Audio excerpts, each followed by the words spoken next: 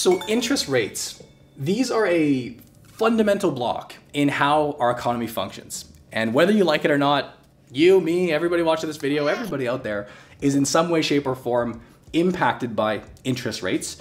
And especially with all the news headlines we've been seeing about rates going up. Actually, Bank of Canada is set to announce next week what their plans are for the interest rate here in Canada. I figured today would be a really good time to do a lesson on the ins and outs of interest rates, how they impact us as investors, how they impact us as consumers, and more or less how they impact and affect the economy. I want to start this video off today by just making sure that we're on the same page here. Let's agree that money is not free. I really, really wish it was, but in our system, in our world, money is not free and there's a cost to money. And I'll give you an example. If somebody came to me and said, Brandon, can I borrow $10,000? Like, I really, really need it. For whatever reason, I'm not gonna ask why, but someone comes to me and says, can I borrow $10,000 of your hard-earned money? Depending on who this person is and depending on maybe how nice I'm feeling that day, or if I even have the capital to do so, but I have the option of lending this person my money, right? I can say, here, take the $10,000, you go use it, you give it back to me in a year's time, but I'm probably not going to do that for free. In fact, in this case, I'd probably look at the person and say, here, take my money, I'm going to charge you 2% interest. Let's just say, I'm gonna charge you 2% for borrowing my money. You go use it, you pay me back the 10,000 plus 2% on top. Now, vice versa, let's assume that I'm in a position where I need to borrow some money, right? I have this new business idea. I need to take out a small business loan, let's say $50,000. Well, I can very easily go and approach TD Bank or Royal Bank or whatever the lending institution is and say, please let me borrow $50,000 for a few years. And they will happily lend me the money and they're gonna charge me an interest rate on top. Let's say a 4% interest rate, a 5% interest rate. These are obviously just hypothetical examples. Nevertheless, the definition for when we think of interest rates, in my opinion, the best way to look at this is it is the cost of borrowing money. The cost, the interest, it's what we pay when we are borrowing, and also on the flip side, what we receive if we are in a lending position. And we see this everywhere throughout our economy. Maybe you don't want a small business loan, but you will encounter times in your life where maybe you want to go take out a mortgage. You want to go out and buy your first home. Well, this is probably one of the biggest purchases you're ever going to make in your life. And in this case, we are going to be taking out a sizable loan and borrowing money from the bank. They're gonna charge us an interest rate. Maybe we're in the market for a new Honda Civic. And in this case, we would be borrowing money, we'd be taking out a car loan and we'd be paying interest on that money. God forbid, maybe you're somebody that wants to take out student loans and take on a bunch of debt to go pay for education. Oh gosh, there are interest rates attached to that as well. Whenever we are borrowing money, there is going to be a cost to that. Now, important to understand about interest rates too, is that when we put money into a savings account or a savings vehicle, I know a lot of people think that the bank is just a place to stash your money and it's just a great spot, and it is, don't get me wrong. But when we are putting money into a savings account, what we are technically doing is we are lending that money to the bank. We don't have to put our money at TD. We don't have to put our money at Royal Bank or CIBC. We could just stash that under the mattress or go spend it or whatever we want.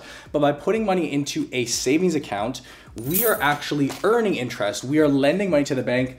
They're taking that money and then redeploying it out as mortgages, car loans, other various types of loans. But we earn interest when we put money in our savings account. Another obvious example is when we go out and buy a fixed income like product or a debt style asset such as a bond. If we're going out and buying a Government of Canada bond or a municipality bond or a corporate bond for that matter, what we are doing is we are lending our money, we're receiving an interest rate in return. Now, when we're in an environment like we are today where interest rates are going up, what exactly does that mean for us as consumers? Well, this should be pretty simple, actually. If we understand that interest rates are the cost of borrowing money, when interest rates rise, what that means for us is that it is now more expensive for us to go out and take on a mortgage or to take on a car loan. We are essentially paying more for the debt. The cost of borrowing has gone up.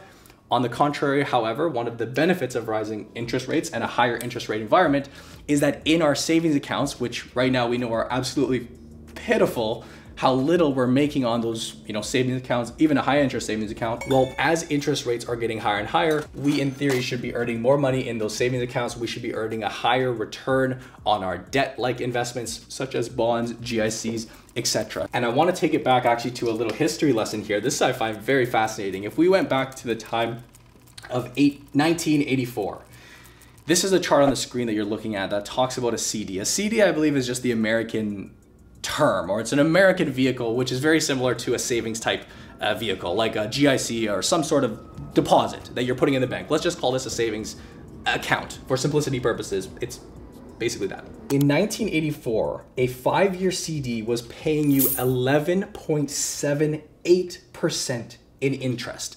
Let that sink in for a second. Essentially, a risk-free return that was outpacing the average return of the stock market. The S&P has averaged somewhere between 7 to 8% going back as far as we look.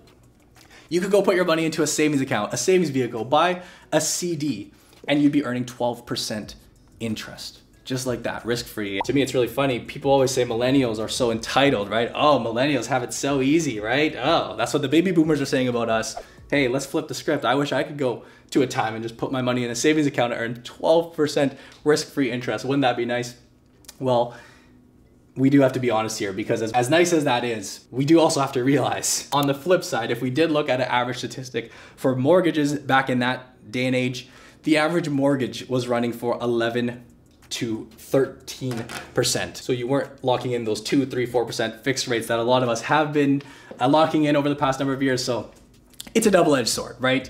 There's a saying out there that a rising tide lifts all boats. And I think when it comes to interest rates, that's a very good way to look at it, right? When interest rates are going up or down, that impacts everything for the greater good. They do essentially move in tandem with each other. But nevertheless, I always find it fascinating to look back on statistics like that. Now, where we stand today, I want to share with you guys a couple of good resources, at least ones that I use to understand in 2022, going into 2023 soon, how do we stay on top of this stuff with the mortgage, with the interest rates? If we're looking for data on the Canadian side, the Bank of Canada website is probably the place to go. In fact, you look here, smack dab in the middle of their website, we see here the policy interest rate. We're going to talk about this in just a second, but let's just consider this the general interest rate. We see here sitting at 2.5%.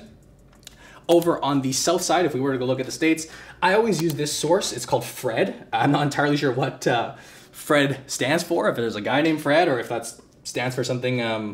It probably stands for something more than just Fred, but this obviously is another great resource. This will give us some indication of how interest rates are looking over on the American side. Now let's get a little more technical and talk about just exactly how these interest rates are set. And how this works is that the central banks, so the central banks would be something like the Fed down in the United States, here in Canada, the Bank of Canada. But one of the things that they do is they set what is called the overnight rate. In Canada, this is also known as the policy rate. And this is kind of like the standard. It's the baseline that all of the other rates that we would ultimately end up paying are kind of based off of. What we need to understand about our financial system here in North America is that it is a crazy flow of money. Like there are literally millions and millions of dollars each and every day that are exchanged between financial institutions. There's money being deposited and withdrawal. It's flowing all over the place.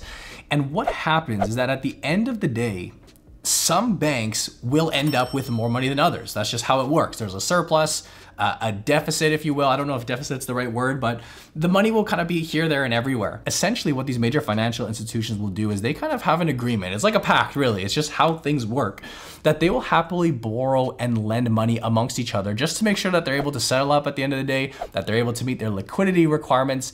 They do these very short-term loans, basically borrowing and lending money amongst each other on a one-day basis, or we could look at it overnight, hence the term the overnight rate. This is where it gets fascinating and a little more complex, but the central banks essentially set a band for the overnight rate. There's their target rate, which would obviously be in the middle of the band, in this case 2.5%, with a 25 basis point spread above and a 25 basis point spread below, equaling up to 0.5%. And why this band is so important is it ensures to the big financial institutions that when they're lending and borrowing amongst each other, they know the cheapest rate that they're gonna get. And this overnight rate really sets the tone. It sets the cost of borrowing amongst these big financial institutions. As the overnight rate increases, although still within a band, it does get more expensive for these banks to deal amongst each other. And from there, the other types of interest that we would encounter as consumers, they're all essentially based off of this overnight rate. You'd have the prime rate, and then for your mortgage, for example, prime plus one, prime minus one, it's all based on that overnight rate. Now, why do central banks change the overnight rate? What is really the point or objective? In particular, we can talk about this and how this impacts inflation, which, by the way, I've done an entire video on inflation. If you haven't seen that, and you want to check that video out, I'll link it up at the top. When interest rates are set to be low, like they have been over the past number of years, and really going back, let's say a decade plus, what that does is it actually encourages spending. It encourages consumers to go out and be more active in the economy. We could look at it like it spurs economic activity. And let's just think about that logically. When it is cheap to go out and borrow money, it's cheap to take on debt, you are going to be far more inclined to go out and purchase that first home. Let's assume you were in that market for that first Honda Civic and you can pay a very low interest rate. Well, you're going to be far more inclined and far more enticed to go out and do so. On a bigger scale, looking past just consumers, where I think really the biggest impact comes is when we think about businesses and corporations. Let's take a development company or a construction company, whatever they're called, who's going to go build a multi-million-dollar facility. These projects are very, very costly, and if they can borrow money at a low cost, they will be far more incentivized to do so.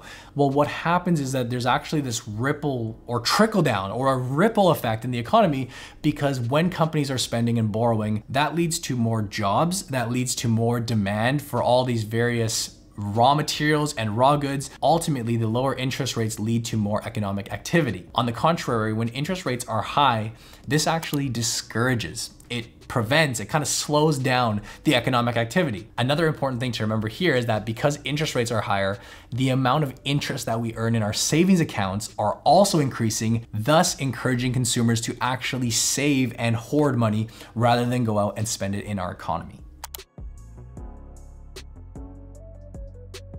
With all that said, depending on where we stand in our economic cycle, this can also be known as the business cycle. This little chart that I have here, I'm sure you've seen something like this. We go through periods of expansion, we hit a peak, we start to contract as an economy, we hit a trough, we recover, we expand, and we do it all over again. Depending on where the central banks and economists feel that we are, and there are many indicators such as inflation being a key one, but also things like the labor market, when they feel that we are nearing a peak or around this type of area here, it's very common that the central banks will adjust the overnight rate, essentially increasing rates to help slow and cool down our economy. When the economy needs a little kick in the butt and we're going through a slumping or sluggish economic time, this is where we'll see the overnight rate or the policy rate being decreased. In fact, if we were to look back over some data, over the past 2 or 3 decades, we've seen that these drops in the interest rate correlate almost entirely with our 2 most recent recessions. That, of course, being the dot-com recession back in the 2000s, as well as the financial crisis. We see a sharp drop off in interest rates, again, looking to kick up and spur the economy. If we were to even take this back further, again, looking at a Fred resource here, we see that going back to 1955, that during almost every recession, in fact, every recession here that's represented in gray, we see interest rates come down. And that's how the central banks use these to manipulate the economy. Now, in today's environment, we are in a very unique situation because we've seen inflation running very, very rampant, far above the 1% to 3% target or band that we aim to keep inflation within. Thus, the central banks have been essentially forced. They have to play their cards in manipulating the interest rates, raising interest rates to try and get inflation back under control. In this case, the increases to the rates have actually come prior to a recession, possibly actually putting us into a mild or maybe more severe recession. Clearly, the stock market thinks of that. If we look at the performance over the past year, just for some up-to-date data, the current policy rate in Canada sits at 2.5%. The long-term average going back to 1990 sits at around 6%, which may indicate that there's more room for these to increase. In summary, however, and to wrap up today's video, what should we expect with rates going forward? Well, like I said, we do have an announcement coming up next week or maybe this week, depending on when you're watching this video. But I wish I knew a good answer to tell you guys. In all honesty, predicting and estimating what's going to happen with the interest rates in our economy, that's something that's well above my pay grade. And I think it's foolish for the average person out there to think that they have a sense and a grasp on what's happening. There are so many moving pieces and so many factors that come in on the economic side to what they decide to do with these rates. What I think we can agree upon and come to expect is that interest rates do need to move up higher to more of a normal range, Again, looking at the inflation numbers, a big indicator of this will be whether we can get this back down to normal levels. The point of this video is not to leave with a prediction on what exactly is going to happen, but more or less educate ourselves and to be aware of when we see the headlines of rates going up or rates going down, what is the thought process behind that? And if you guys did enjoy this video, if you did learn something new, I would really appreciate it by giving this video a big thumbs up. That really does help. If you enjoy these more types of educational videos, I would highly encourage you to watch my video on inflation, which I've done as well a little while back. These two honestly go hand in hand. If you're not subscribed to the channel, take a moment and subscribe. Make sure you hit the notification bell as always. And of course, if you like learning about the stock market, you want to increase your financial literacy and ultimately become a better investor in the modern day, check out the Investing Academy. That is our program where we are working with people all across the country, teaching them how to invest DIY style. We cover topics like this and so much more. That is that first link down below. We'd love for you to check that out. But as always, I thank you guys for watching. I hope you enjoyed, and I'll see you in the next video.